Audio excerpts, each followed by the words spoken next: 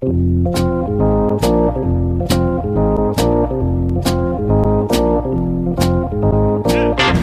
us a little bit about what you saw and being able to relay that message to Cora when you watched Kimbrel pitch and kind of help out so he wasn't tipping his pitches.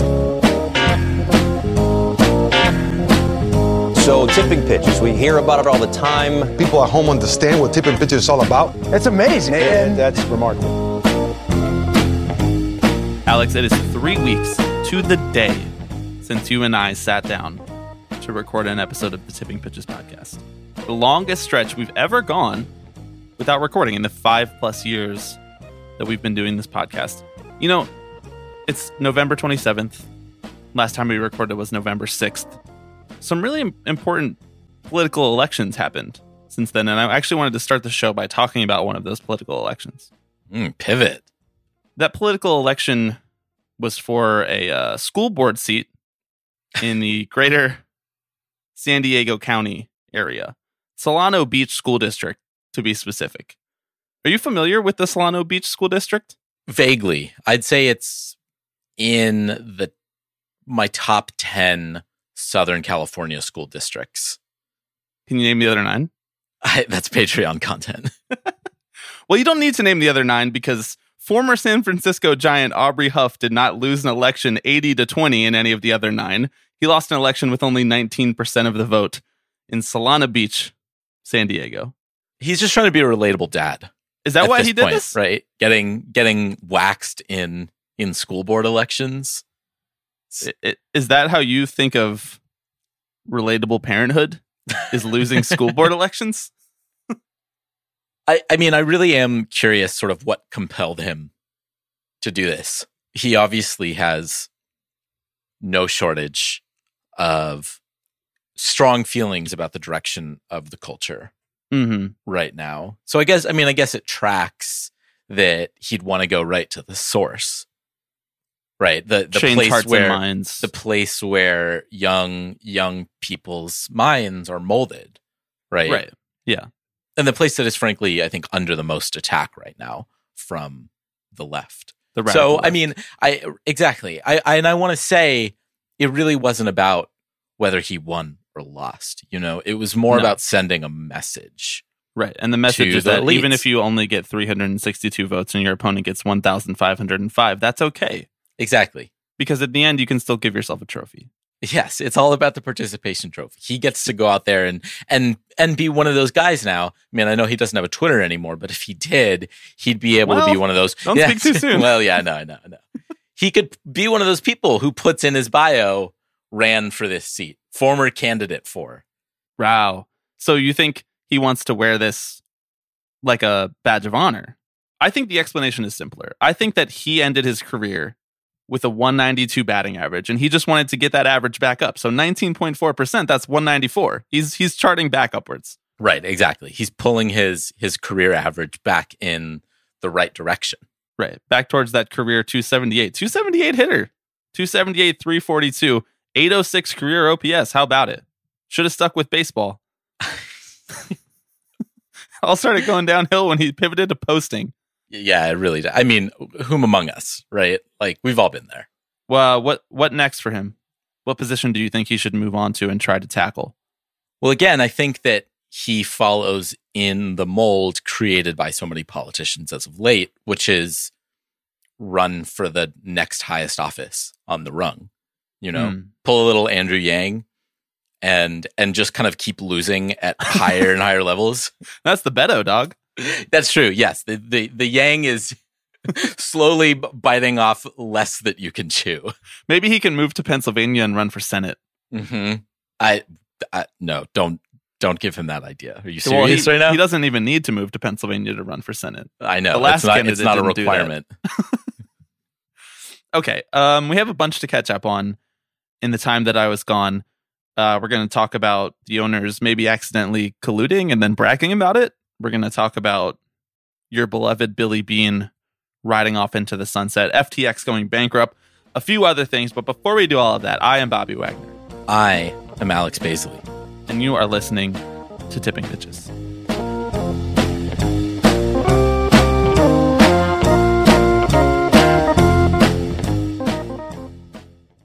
Alex, it's good to be back. And it's good to be greeted by a wonderful list of new patrons. Those new patrons over the last few weeks since we recorded last are Lindsay, Riley, Alex, Claire, Ryan, Peter, Ben, Annalisa, Mike, and Sammy. Thank you to all of you. Alex, how have you been? What's up, man? Have you enjoyed not recording the Tipping Pitches podcast? Soft retirement from the pod? What was that like for you? Yeah, I know. I don't know if I should talk about on the podcast, but my enjoyment or lack thereof of recording or not recording. I think it was good. It's been a long season. I think we were due to kind of hit the reset button, take a couple weeks away. I mean, Cancun. Right. I mean, in the off season, players don't immediately go back to the batting cages, right? You take some time off. Well, yeah, I know. You take a little time. That's why you'll never be as good as Aubrey Huff. I know. I mean, he's filling his off season. Yeah, I got to admit, I think it's going to take me a minute to kind of get back in the swing of things. Talking about this sport. We were going back and having to kind of look through everything that happened over the last couple of weeks, and boy, I forgot most of it. A little late November rust for you. Yeah, just a little bit. Well, fortunately for you, the first topic that we have queued up here is one that is right in our wheelhouse. So it's not like you're facing an opening day starter right here. This is the topic of the owners of the New York Yankees and the New York Mets potentially accidentally colluding with each other less than a week into the offseason. Reported by Andy Martino on November 3rd. Alex, you'll remember that we talked about this. I used it as the cold open of our podcast, talking about the Houston Astros winning the 2022 World Series, to which you commended me for finding a way to make this about the Mets. But I wasn't just making it about the Mets. I was making it about one of the largest collusion stories in 20 years. One of the most actionable collusion stories in 20 years. Andy Martino reported that the New York Mets and New York Yankees enjoyed a quote-unquote mutual respect, according to sources within the organization, and that neither side expected that mutual respect to be upended over a bidding war for star right fielder Aaron Judge as he heads into his first free agency, coming off one of the best walk years in the history of North American sports. So as soon as we heard that, we thought, well, that sounds an awful lot like collusion. Yeah. Hey, that tracks. I mean, usually we assume those things, but they don't tell Andy Martino that to go write it in the Mets team-owned website. Right. Well, what was also kind of remarkable about this to me was that, I mean, Martino has apparently been following this story for much of the season, right? It was not something that someone it wasn't a quote that he received the first day of the offseason, right? This is something that it seems like he has been aware of for a few months now. And so even the headline is just like, reminder, the Mets aren't going for Aaron Judge because the two kind of talked about that. And I'm like, reminder? Hang on a second. You've been holding out on me, Andy. So Martino reports that, shockingly, on November 3rd, Martino reminds us about that on November 3rd. Brain genius that he is, not realizing that everybody is going to think, wow, that sounds an awful lot like something that is explicitly banned in the collective bargaining agreement as collusion based off previous behavior in many different decades by Major League Baseball's owners. You can't say to another team that you're not going to sign a player. You can't do that. You're not allowed to do that. That is artificially suppressing that player's market. And in this case, I think it's extremely high profile because it's the now richest team in baseball running out the highest payrolls, the New York Mets, which still feels absurd to say. And the richest owner in baseball saying that he's not going to be... Now, I should be explicit in this so that we don't get sued. Steve Cohen never actually said this. It was just the implication in Martino's article that the Mets front office felt this way. And it was vague enough in how he wrote the story and reported the story that it seemed like each team knew that about each other, which is a violation of the collective bargaining agreement, to tell the other team that you're not going to go for them. So in this case, it was the Mets indicating that they were not going to be in the running. One of the highest spending teams indicating that they're not going to be in the running for the player that will command the most money this offseason. I mean, that's a big story. It's just a really big story. And Martino didn't even realize it. He reported it as a cute little, look at how much these two teams respect each other now. The new owner, Steve Cohen and Hal Steinbrenner, they're good friends, just like each other. And it's just better when the two teams are friends in New York City. That's just better for baseball, you know? That was the framing of the story. I mean, it's interesting because I think that Martino really sort of did feel like he was adding important context to the conversation around Judge's free agency. And he was, I think, right? He was, taking the local beat writer angle that everyone tries to do, right? Which is like, hey, Mets fans, don't get your hopes up, right? And here's the context for why. And most of the time, if a beat writer writes that, it's, this is just the general vibe is that they're not interested in an X player, or they don't want to spend this much money, or whatever. And in this case, the rationale just so happened to be collusion that Cohen and Steinbrenner are a little buddy. So, okay, I agree. And I think that that's what Andy Martino thought that he was doing. But the piece was not a column, right? It was not framed as an opinion piece. It was not framed as, I'm Andy Martino, I'm around the New York Mets, I don't think that they will spend this money, because that would start a decades-long bidding war with the team across town. And I think that would be a bad idea based on conversations that I've had with both sides. That was not the way he framed it. The framing of the article, and I unfortunately read it multiple times to make sure that I wasn't missing anything, but the framing of the article was these two owners, Steve Cohen and Hal Steinbrenner, respect each other. And so Steve Cohen will not want to upset Hal Steinbrenner by bidding up a free agent. So really, Martino has no one to blame but himself, and I guess his editor. The thing is, it's not actionable collusion, right? No. There's nothing that the league can do about this. They said they were going to investigate it. Nothing came of that. November 16th, Ken Rosenthal reports that there's an open investigation into these two sides for potential collusion that was requested by the MLBPA because they saw the Andy Martino article, and I guess they had the exact same reaction that we did and everyone else in our corner of baseball Twitter had. And then by the 22nd of November, Rob Manfred says, case closed, everything's fine. So and then wait, finally the coda here is that John Heyman writes a column on 11/25 saying everything was fine, there was never collusion. Yeah. We're all good here. Thanks, John Heyman. Thanks for your contribution to the discourse. And Andy Martino says, everything John's saying is right. This was never collusion all along. I mean, I think it speaks to sort of our warped sense of how teams interface with each other about players, right? That this functionally suggests a level of cooperation between teams that is not allowed, right?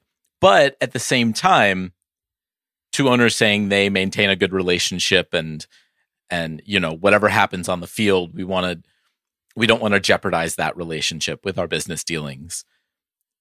I think to many people, including national baseball writers, that's the cost of doing business, right? That's how you maintain a good relationship and keep things light and fun and competitive, but, not nasty, right? It's like, don't step on each other's toes.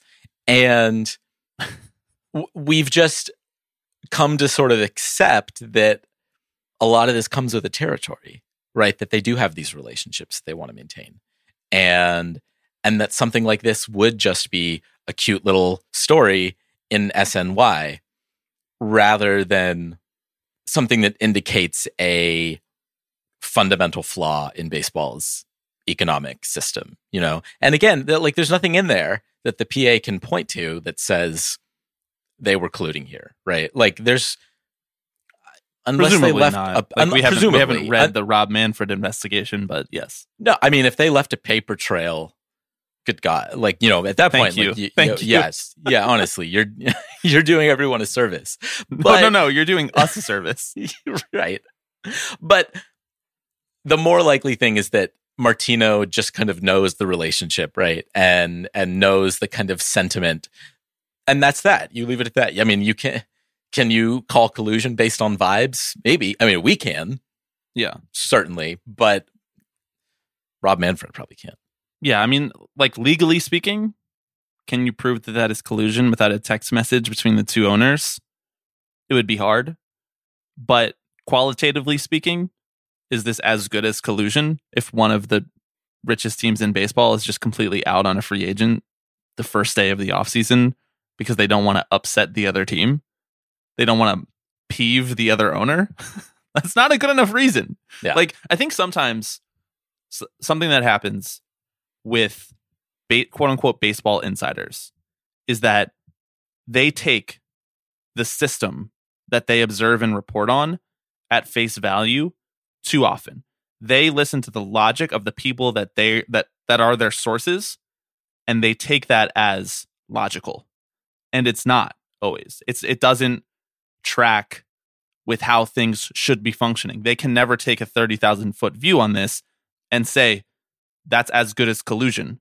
And that's why you get a moment like Martino writing this article and everybody being like, wait, dude, does someone want to tell you? Like, is someone going to tell you that this is actually illegal if they've put this in paper and you're implying that they might have put this in paper? And you should have been more explicit that they didn't put it in paper and that this is just something that you're picking up on. Because I think if you're a baseball insider, you know that this is as good as a monopoly. Like, the way that this system functions is monopolistic and it's not like the rest of the world. But from a legal sense, they're not allowed to act like a monopoly. These 30 teams are not allowed to collude against the MLBPA. That's part of the 1995 ruling to return to play after the strike in 1994. Sonia Sotomayor's decision said that this is no longer, your antitrust exemption no longer applies to Major League Baseball players. And so, because of that, they're not allowed to do something like this. And in the rest of society, they wouldn't be allowed to do something like this. But because they still think of themselves as a market in a vacuum and that things are different in baseball, that's the way they act.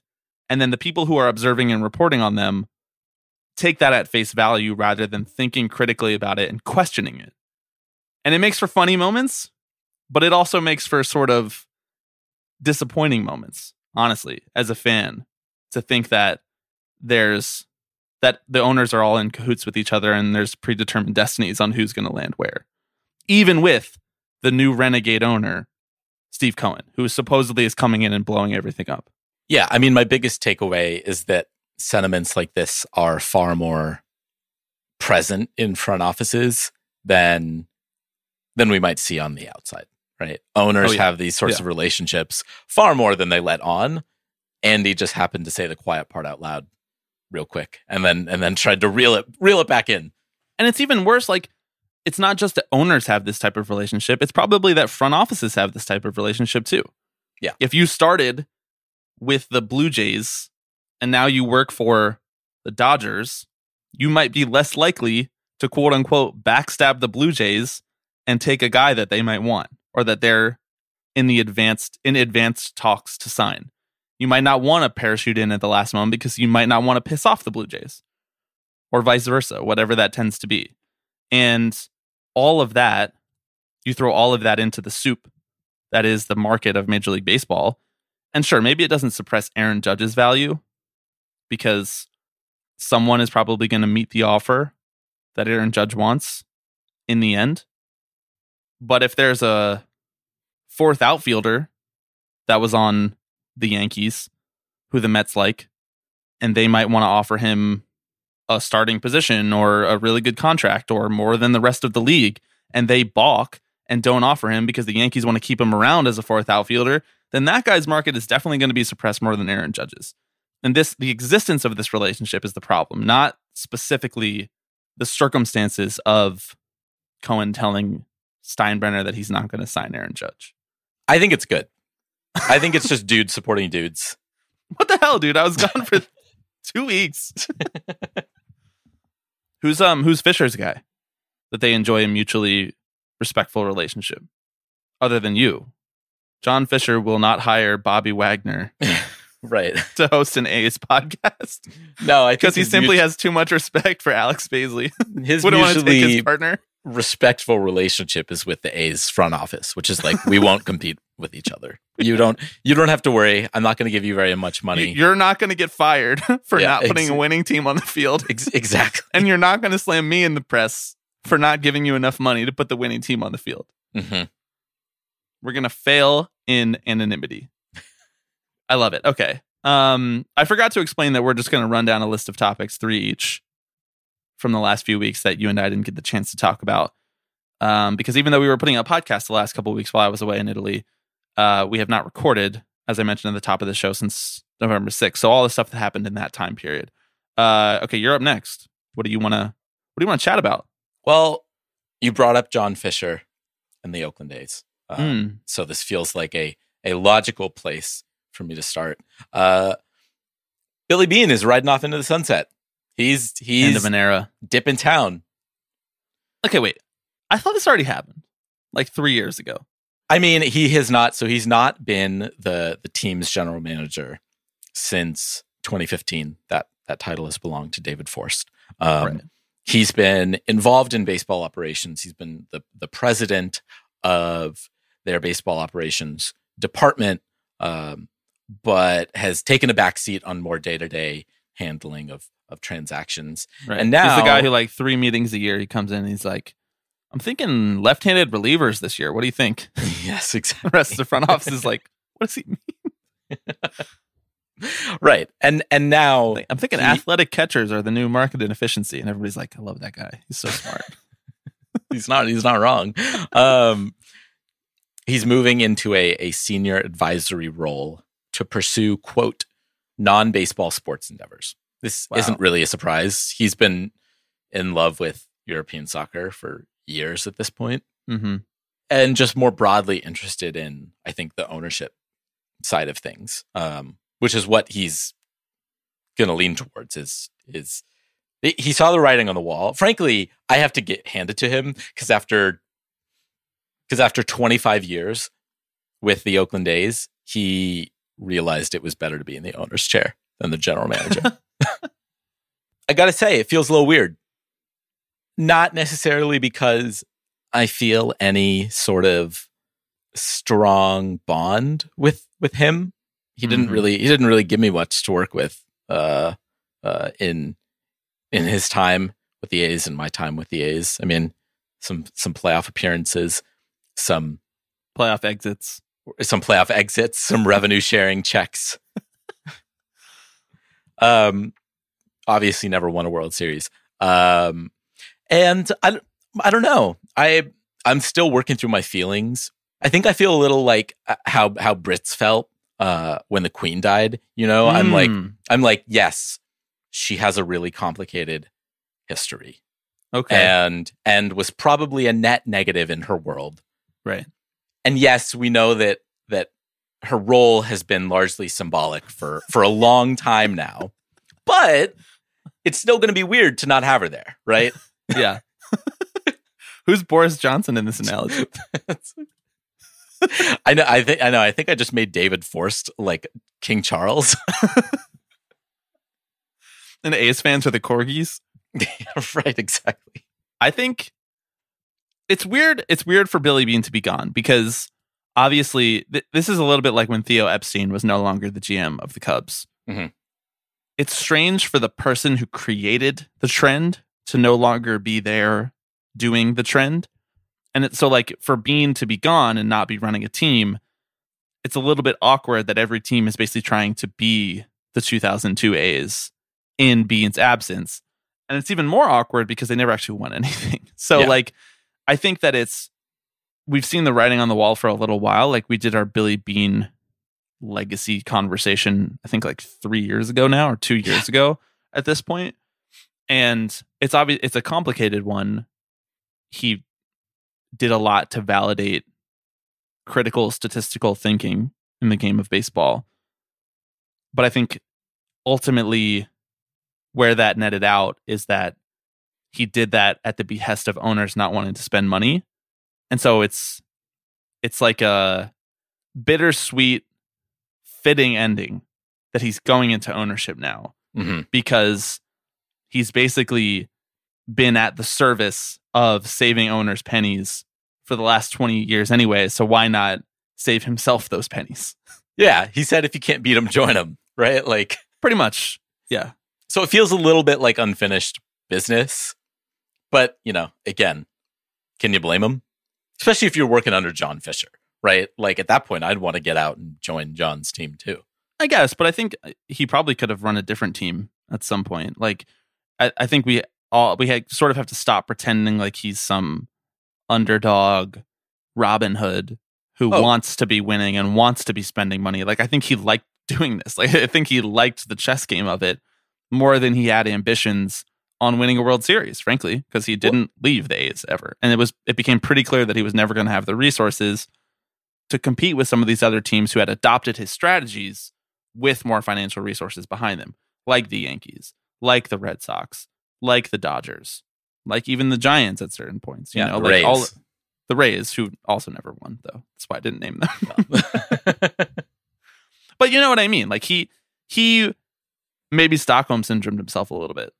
And now his way out is, I guess, becoming the captor for the next up and coming GM who wants to run a team like this. Who knows? Maybe he'll buy a European soccer team and completely disrupt how that market works. That'd be fun to watch. I'd watch it.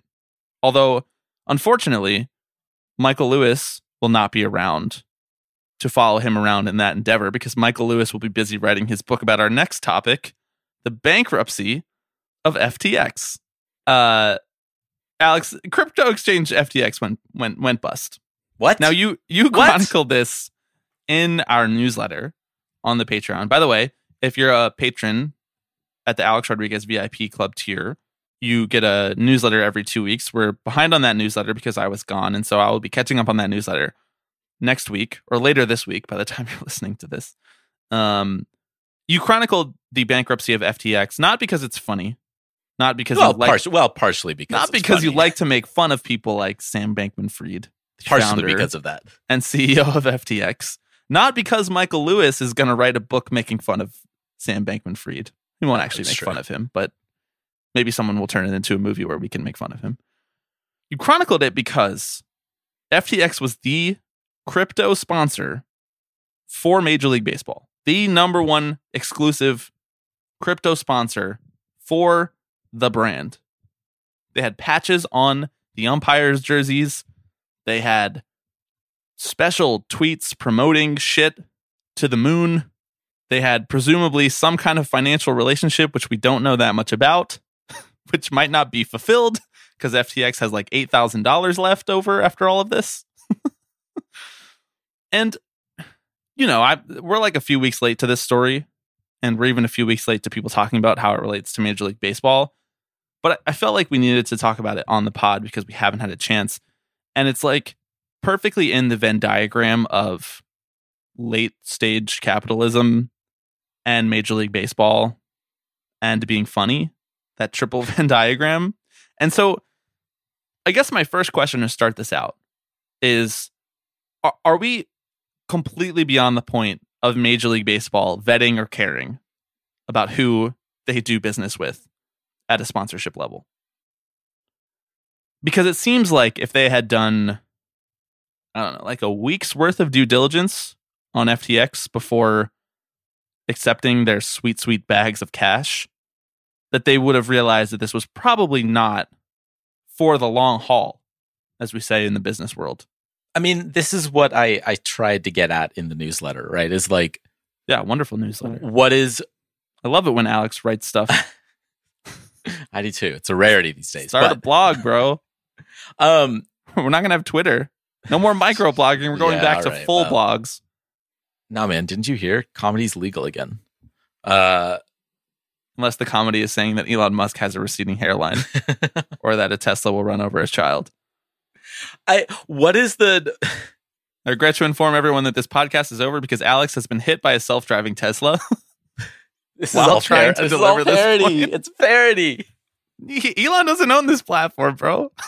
I mean, what sort of due diligence do you think they do on any other partnerships? And like, what do you think that due diligence actually is? Like, is it this product might be harmful to our consumers, therefore we better make sure it's not? Because I don't think that that's a part of the routine, no matter who it is that they're shacking up with. I guess, but like, so that why don't they advertise with cigarette companies? Like, it feels so selectively enforced as to what they think is appropriate and what they think is not. Why don't they advertise with like porn websites? Why don't they advertise with boner pills? Like, where do they draw the line? I don't know. They do, don't they? Oh, that's true. I was thinking more like the Alex Jones boner pills, like not the FDA approved ones. Oh, right. The gay frog sex pills or whatever. There's just no way I'm not going to use gay frog sex pills as a drop. I mean, they wouldn't advertise with like narcotics, So where do they draw the line? And that's the first question is this product morally irresponsible to hawk to our customers, which they obviously selectively enforce because they've basically just turned gambling addiction into their revenue stream. Mm-hmm. And number two, is this product going to go under in a really embarrassing way in less than 18 months? And that's the one that I'm more confused about. That's the one that I'm more interested in talking with you about, because say what you want about advertising with gambling companies, they're probably not going to go under. They have like legislative approval, and this seems like the future. Say what you want about alcohol companies, like beer companies. They are, for all intents and purposes, a monopoly in this country. Budweiser and Anheuser-Busch, like these companies are not going to go under next year. The checks are going to be there, and MLB is not going to be showing their ass over choosing to shack up with those businesses. But with FTX, it was never guaranteed that it was going to be there tomorrow, let alone next year. And so at what point is it a circus and not an actual functioning business where they care about their customers and they care about the notion that this is all legitimate business dealings and not racketeering?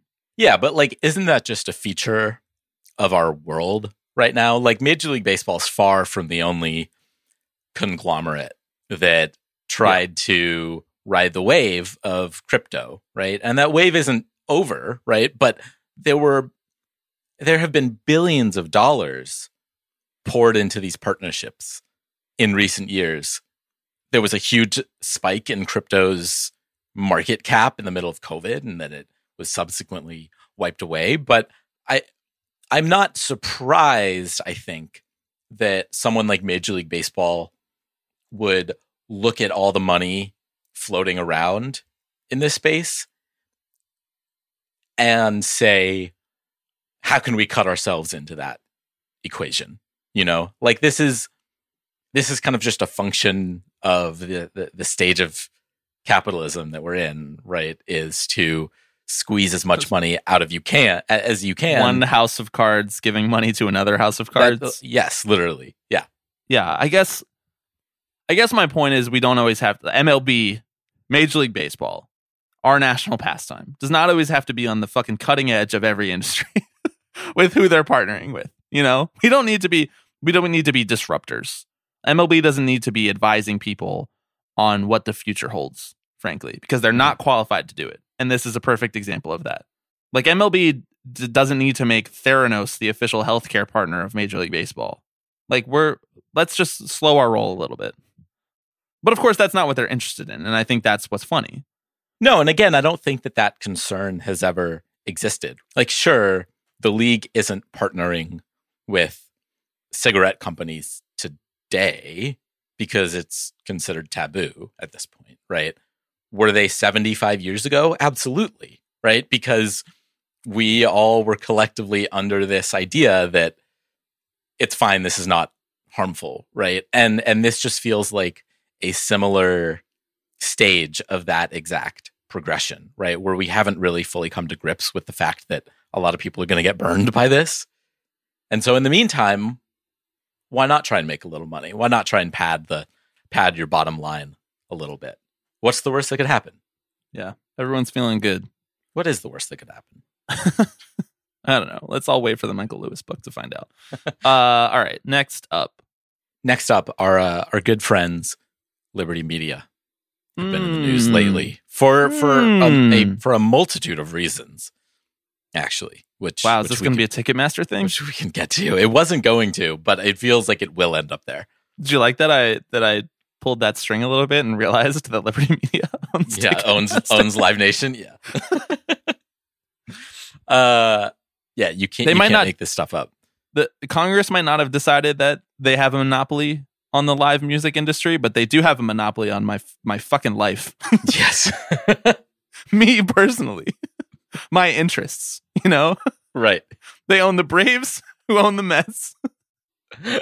Wow. They own Ticketmaster, who owns all of the fucking concerts that I want to go to. Yeah. So what am I left with, Alex? What are my interests now? What's next? They're going to buy sandwiches? The concept of sandwiches? Right. Liberty Media has acquired Italy. Liberty Media has acquired Focusrite, the audio technology company that we record this podcast with, the hardware company. The reason I bring them up is for actually a relatively mundane reason, which is that they decided to split off the Braves into their own asset-based stock, which means that the Braves' entire organization basically is going to become publicly traded, backed by its assets. Now they're like kind of publicly traded right now, but it's more just a tracking stock that I'm really enjoying watching you try to explain this. That suggests the value of the Braves. Now, you know what?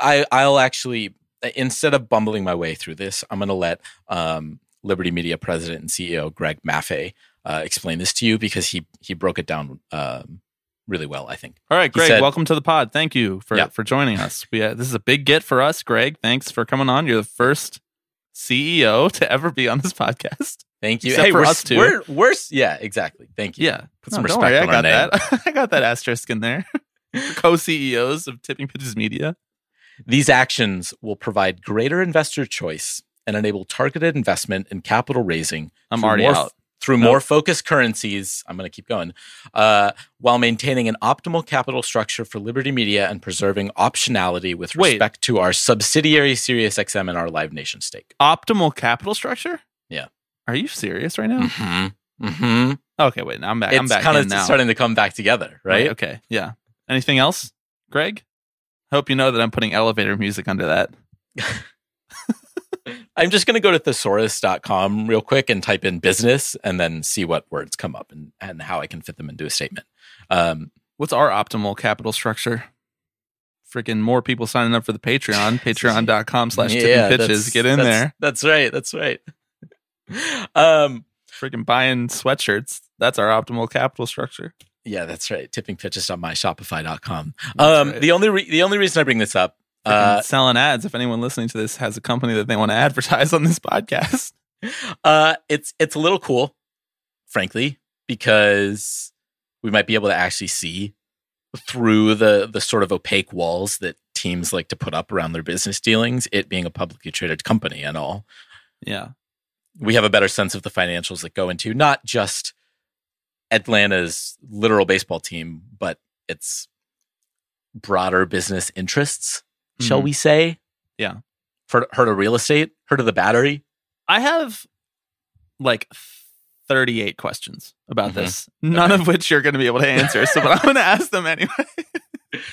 The answer is greater investor choice and targeted investment and capital raising. Greater investor choice is always important. Yep. I mean, you always want to have choice in life.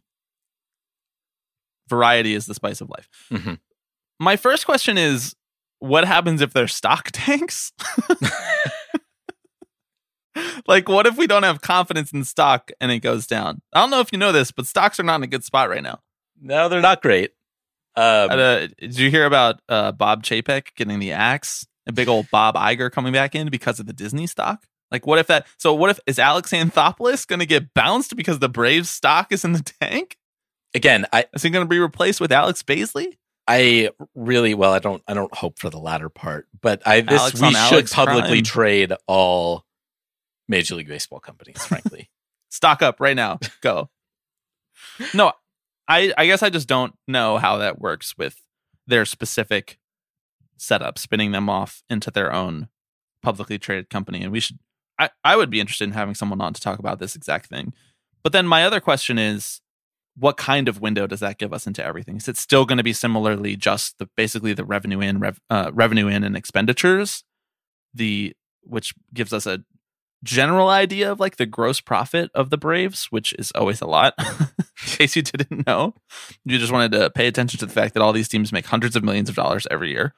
That would be good to know. And then the third question that I have is for you personally.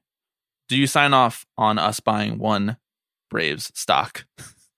Can we buy one? I want one Braves stock, Mr. JP Morgan. Yeah. Coming right up. Sold. This is like back in 2015 or whatever, when I was like, oh yeah, I'll buy one Twitter stock. I'll buy a Robinhood. Open a Robinhood account. Yeah, I believe in this company's mission. Well, that cold takes alert. That brings me to the other reason takes alert that I brought this up, which is that this does make it easier for them to sell the team. Right. So we could buy not just one stock. We could buy 50% of the stocks. Pull a little Elon Musk. Wow. And take them private. Uh-huh. We're like, actually, no, private ownership is fine in baseball. Or we could buy all of the stocks and just donate them to the greater businesses of Atlanta to offset the $100 million loss from when they moved the All-Star game. You know, now I'm actually starting to consider this. This opens up amazing possibilities for us being like, I love the Braves this week. I'm buying stock. We buy a stock.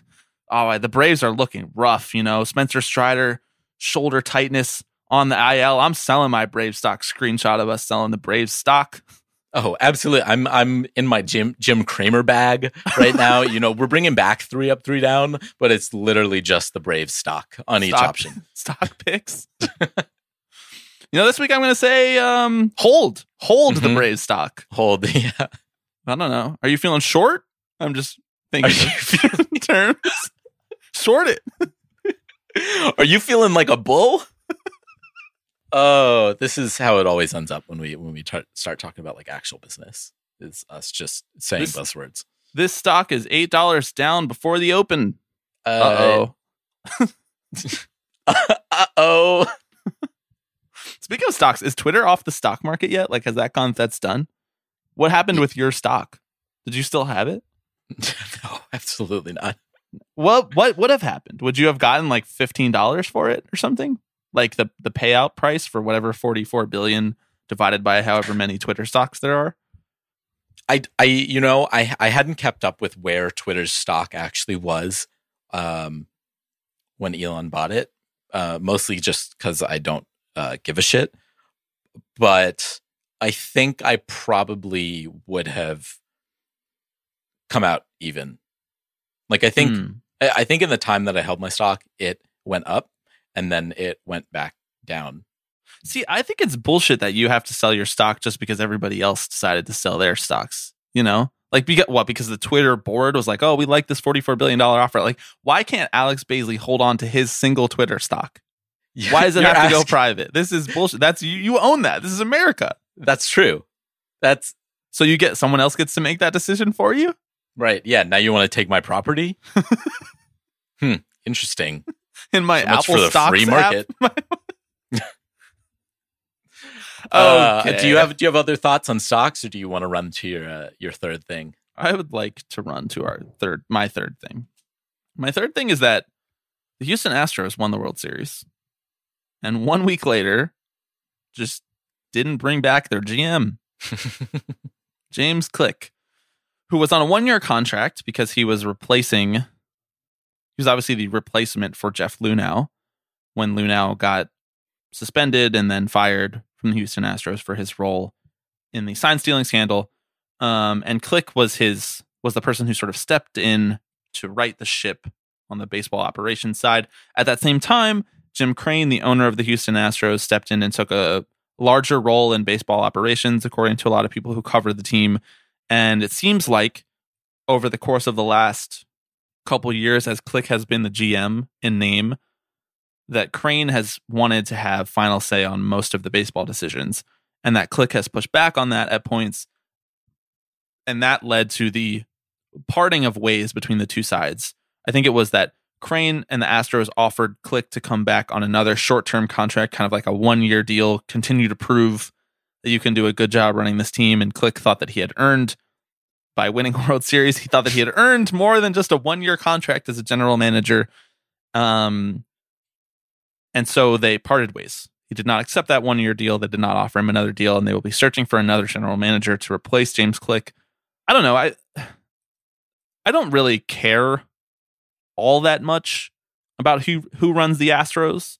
I think at this point they're a pretty well-oiled machine, and they have at least a couple years worth of a runway on just based on the players that they have in their organization right now of being a good team. Now, obviously, the right GM can extend that longevity for ever if they are good enough. I mean, the Yankees have been over 500 for like decades on end now, and yet Yankees fans want to fire their GM. But I find it interesting for a couple of reasons. Number one, that Jim Crane had success with a team where he wasn't influencing baseball decisions all that much, and now he wants to sort of step in and take some of that glory, and be kind of like a Jerry Jones figure, a Texas owner worth billions of dollars stepping in a sort of cowboy-like manner, and the buck stops here with the owner, and he gets to make the final decision on basically everything, rather than being more so like a hands-off and telling them how much they're allowed to spend and letting them spend that how they would like to. That's interesting to me. But what's more interesting to me is the qualitative shift in how we think of general managers and how they're successful. It's certainly not unprecedented for a GM to have success and still sort of not be revered within the organization or liked that much within the organization, and a couple years later be out, or the next season be out. You kind of come to the end of your rope with the team, and you need to move on to a new opportunity, whether that's because you want a new challenge like Theo Epstein, or because the organization wants to go in a different direction, like Dave Dombrowski at multiple stops, whether that was with the Red Sox or the Tigers. It's not unprecedented, but I do think it is the starkest example that we've had in a little while that just winning is not really what teams care about. Like he is the GM of a team that just won the World Series, and they don't want to keep him around, which leads you to believe that the objective number one of the team is not winning the World Series, because otherwise he would still be around, right?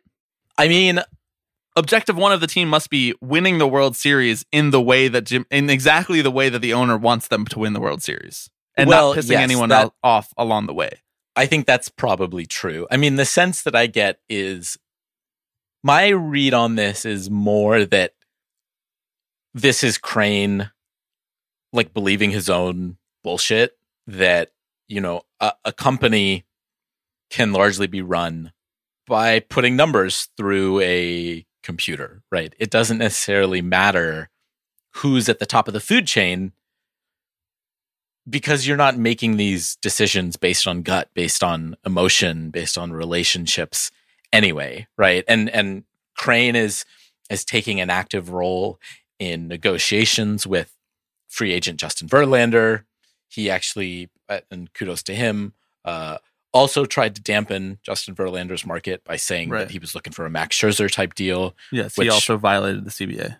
Yeah, really, really cool of owners. They're in mid-season form right now. I just got to say, his was an actual straight up quote to the press, though. He legitimately violated the CBA. Like, they will have to settle that grievance. Like, they will be giving money to the MLBPA. You think so? Because don't they have to prove that Verlander's market was like materially dampened? I guess, but they also probably don't want that headache, and so they would probably just settle it pretty quickly. Yeah. That's my opinion. I mean, all that to Welcome say... to Legal Watch 360. Right, exactly. You and I just saying, right, that Doesn't that make sense? When I was in Italy, I actually passed the bar. I took it remote for the state of New York. You passed quite a few bars, I think, when you were out there. That's right. Passed them and stepped into them. Hey, Negroni. Hey. I don't necessarily think that this is Crane saying winning is not the most important thing. I think it's him saying whoever's in the front office is largely a figurehead. We have the systems and the analytics in place to make these decisions on behalf of us. So whoever's in there is not necessarily going to materially change the direction of the team. And you can even argue, right, that Click largely inherited a franchise that was already a pretty well-oiled machine, right? And there is a culture and a structure that extends far back, beyond Click's time there into Luhnows' reign, right? And sort of crafting this new era of the Astros. And I think Crane realizes that. Yep. That as long as you can throw someone in there, the rest will figure itself out, frankly. I mean, it's not entirely dissimilar with how he approached the Dusty Baker move, which was not, this is the best manager who's out there who I think will make the biggest difference to our team. It was, I know our team's good. What they're dealing with is a PR nightmare. We need someone in there who can help us clean that up. And that's what he did. And it kind of worked. I think just optically it's weird. I guess in this specific case, Crane is probably right. I think no matter who they bring in, they don't need to bring in another quote unquote visionary disruptive GM. Now, they already did that. They already changed the processes. They already put in the new system. They already fired all the scouts. They're already basing all of their decisions on this strict set of data inputs. And it's working. It's working really well. Yeah. And I do think that they are, at this point, an organization that it's more important what they're doing systematically from the ground up rather than the top down of the pyramid.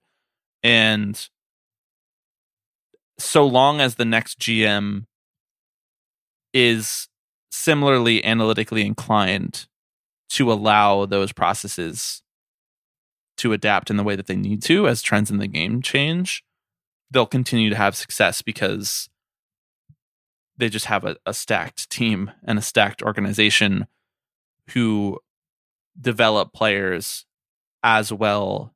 Whoever is in that organization telling players what to do is telling them the right things. And I don't necessarily think that is a function of James Click, because there's a lot of the similar things that they're doing well have carried over from the Luhnow era. The one thing that I will say though is that it's never good when owners are like, I need to make the baseball decisions. Right. That tends to not work. And if there is a way that they can fuck this up, it is Jim Crane thinking that he is the guy who should be making the baseball decisions. That he needs to decide what is best for the Houston Astros baseball team.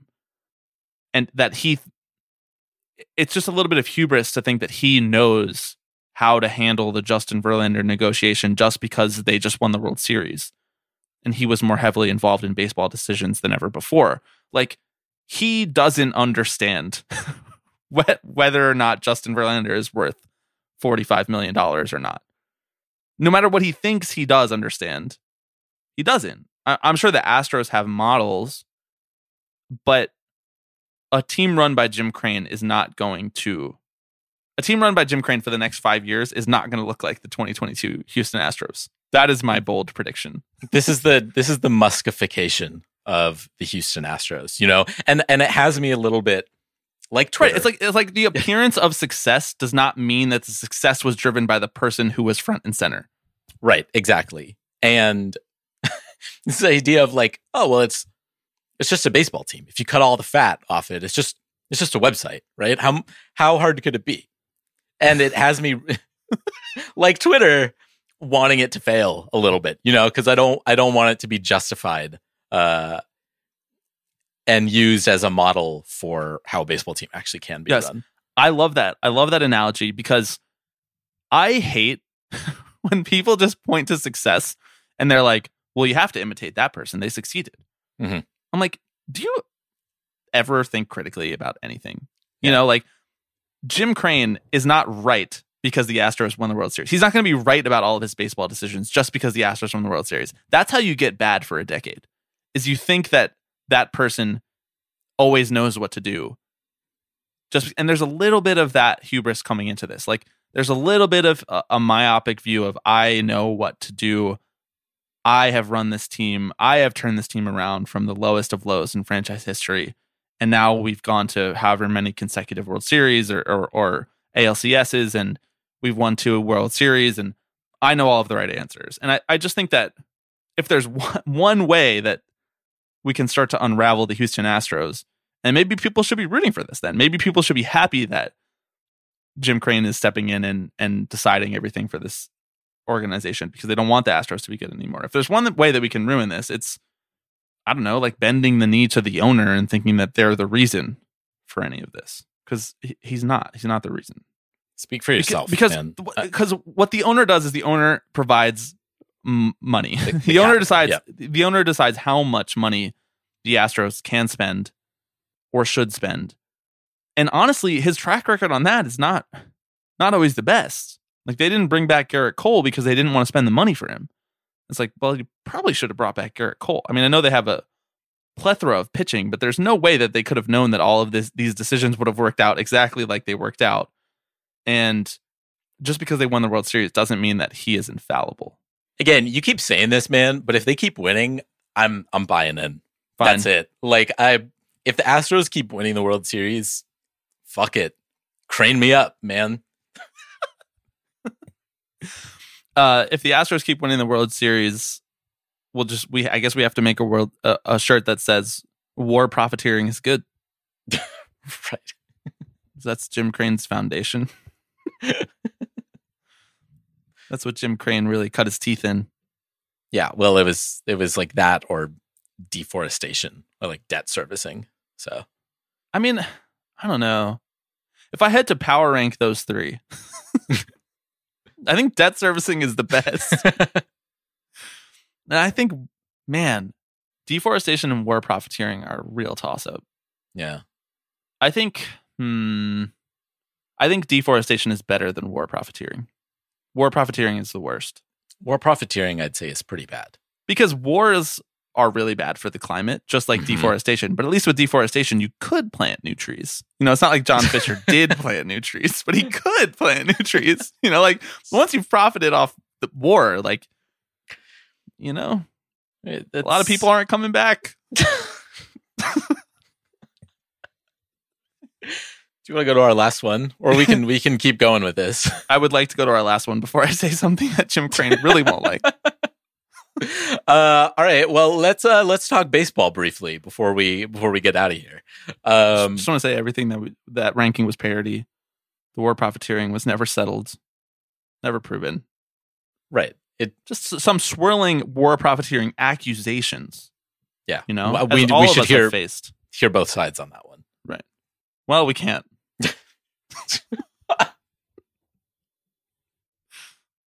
All right, your final one. Oh my god, I can't believe I'm about to talk about like a fucking pitch clock right now. You know, like go back to our bullshit pitch clock. Let's go. Yeah. We're gonna talk about. I imagine we're gonna talk more about rule changes kind of later, down the road as the offseason progresses and we get closer to the start of the 2023 season. Obviously, there are some big changes that are coming. You might think that, but we are going to do our banned topics of 2023, and I am considering all rules. I'm considering just banning rules. All rules. We're not allowed to talk about baseball rules. Does that include unwritten rules, both on the field and in front offices? Like, say, admitting to your buddy owner that you're not going to sign a certain player. Yeah, we just aren't going to talk about baseball anymore. All right, that's it. Pitch it's clock. Over. Rule changes. I actually don't have much in the way of a take here. or something intelligent to say. I was, however, going back through archives of things that we've tweeted about and stories that have come out over the last month or so, and I went back further just to make sure I wasn't missing anything, and I caught this article that came out back in mid-September from The Athletic that I missed at the time, but it was what MLB players and managers are saying about the rule changes for 2023. Now, I don't know if you saw this or read any of it, but it caught my attention because I'm generally interested in what players have to say. Yeah, and they said some base shit, man. That's kind of cool. When you give players a chance to speak out against their boss, they are more inclined than say they may have been in past years. There are obviously some big rule changes on the table. The biggest ones being pitch clock, banning of the shift, and larger bases. No, okay, wait. This is a personal bugaboo of mine. Yeah. We can just say pitch clock and banning of the shift. Bigger bases are not one of the bigger rule changes. No one wants to talk about that one. I mean, okay, but they're not big, right? Like, stolen bases are about to go up. Maybe. Probably. Not by that much. I mean, they've spiked in the minors. They may not change. I mean, right, there's but the more minors is not incentive a in the controlled minors. experiment, though, because the pickoff limit is the real thing that I think is impacting that, not the bigger bases. Possibly, I think it'll make a dent. Okay, but you're right. My objection is overruled. You're right, Your Honor. I only bring it up largely because it was the only rule that the players actually voted in favor of. Right, it was the only one that they actually said yes to. Yeah. We're playing the other two rules under protest. Exactly. I really just want to print and hang this Charlie Blackmon quote on my wall. Yeah. He said, "I'm actually very against how it's happening. It does help left-handed hitters like me, but anytime you have the boss implement something against the will of the players, that's not good for the game of baseball. It'd be really great if we could have arrived at a conclusion together with compromise. Love compromise. That would have been nice. It sounds like something we should have addressed in the collective bargaining agreement, which I guess is our fault as players. But it seems contrary to the whole spring training goodwill our guy took." Oh, okay, Charlie. Then he says, if we're trying to bring new fans, putting in a bunch of shot clocks and special rules like that is probably not the way to do it. Charlie Blackmon come on Tipping Pitches. I love when he called him the boss.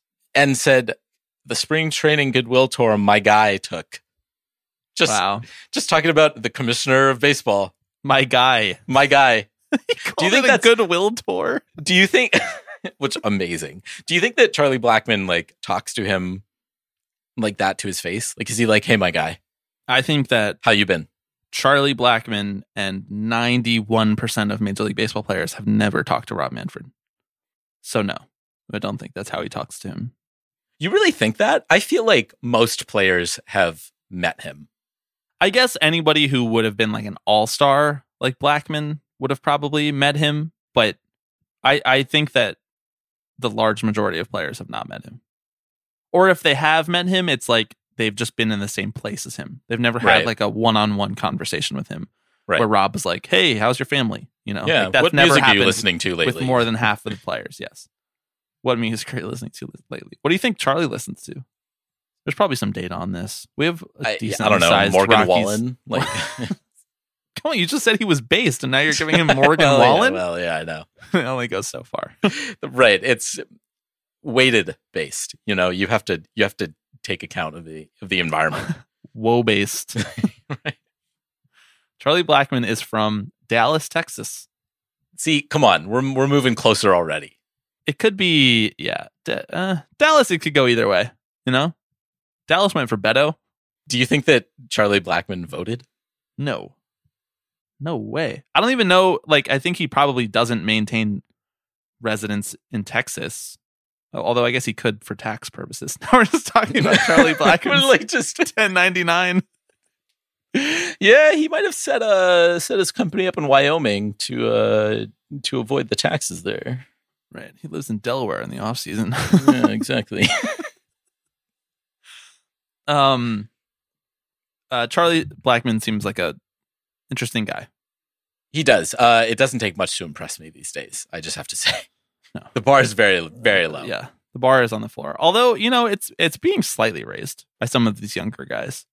Like, imagine the confidence that the minor league baseball organizers are going to have by the time they hit the majors. Yeah. Like, their whole career, they'll be sticking it to the man, sticking it to our guy, Rob. Our guy. They're not going to be afraid of him. What are they going to be afraid of? He voluntarily recognized them. They won. Don't you remember who was it? The number one pick, the Pirates' number one pick last year, like tweeted that owners are a sham, more or less. Like, wait until he gets to the majors. That's going to be dope. Yeah, the kids are all right. The kids are all right. I hope they don't let us down. Is that it? Anything else about the rule changes? Any other quotes? Anything else on Charlie Blackmon's legal residence? He doesn't seem like a Greg Abbott guy.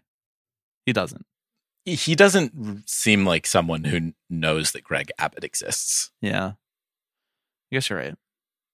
Career 297 hitter. How about that? They say the 300 hitter is dead. Blackmon has spoken about his Christian faith, saying the love that JC has for me. It's Jesus Christ, in case you're keeping score at home. JC. Even though I don't My guy it, Rob, our dude JC. That grace is something that I try to understand every day, but it's hard to comprehend. Where are you getting this from? Fucking Wikipedia. Where else? He doesn't have a controversy section on his Wikipedia page, but he does have a lengthy personal life section on his Wikipedia page. And this just in, Alex, Blackmon resides in the Belcaro neighborhood of Denver during the season. So I have to imagine that that's a permanent residence. Colorado had some important elections recently. Yeah. Disappointing ones. Yeah. I don't even really know what we're talking about anymore. I went to go and see if there were any campaign contributions he's made. There's only a Charlie Blackmon in Georgia who's retired. Okay, Charlie Blackmon. No campaign contributions. Your instinct was right. This has been a slightly chaotic return to the Tipping Pitches podcast, but a fun one nonetheless. Thank you to everybody for listening. Thank you to the members of our Alex Rodriguez VIP Club tier. I don't exactly remember which 5 we ended off with last time, so I'm going to bring that feature back next week. But thank you, a sincere thank you to all of you at that level. This was our first season of doing the podcast while baseball was on, having the Patreon, having the community of people in the Slack. I will say for myself, it's been incredibly creatively motivating to see what people are talking about and what they care about, and to see the jokes that people are making, but to see the serious things that people want to talk about in the Slack. It's been uncharitably read a feedback loop of the things that we want to talk about, but charitably read validation for the things that we want to talk about and the things that we like to talk about. So a huge thank you to everybody as we head into this off season who signed up for the Patreon. If you want to join and you want to be in the Slack, you only have to join at the lowest level. That's $5 a month. That is the Thanking Pitches level at patreon.com/tippingpitches. We're coming up on the end of the year, which means we're coming up on one of the most fun perks in our Patreon, Alex, and that is handwritten holiday cards mailed out to you folks at the A-Rod VIP Club tier. So if you want to get in under the wire, you're running out of time to get your handwritten holiday card. As Alex mentioned earlier in the pod, we do have new merch out. It's new-ish now. It's a few weeks old, but it's wonderful, and I love it. It's nationalized baseball shirts with Mariners-inspired colors and Orioles-inspired colors, as well as crew necks, which are a perfect holiday gift. Crew necks with the Tipping Pitches Ricky logo on them. Alex, is there anything else? Any other former baseball players, retired baseball players who maybe won a school board seat? Maybe are having a successful political career? Well, they're all too busy campaigning for their Hall of Fame votes right now. Oh, so once that dies down, which I just want to point out, we're going to be covering heavily here. We're really invested in the outcome of that. So rest assured, in the coming weeks, we're going to be having a ton of guests on to talk about whether or not I just can't even come up. JJ Hardy, there we go. Does he deserve to be in? I think so. They always have said that the road to Cooperstown starts at Tipping Pitches. So yes, it does. Thanks everyone for listening. We'll be back next week.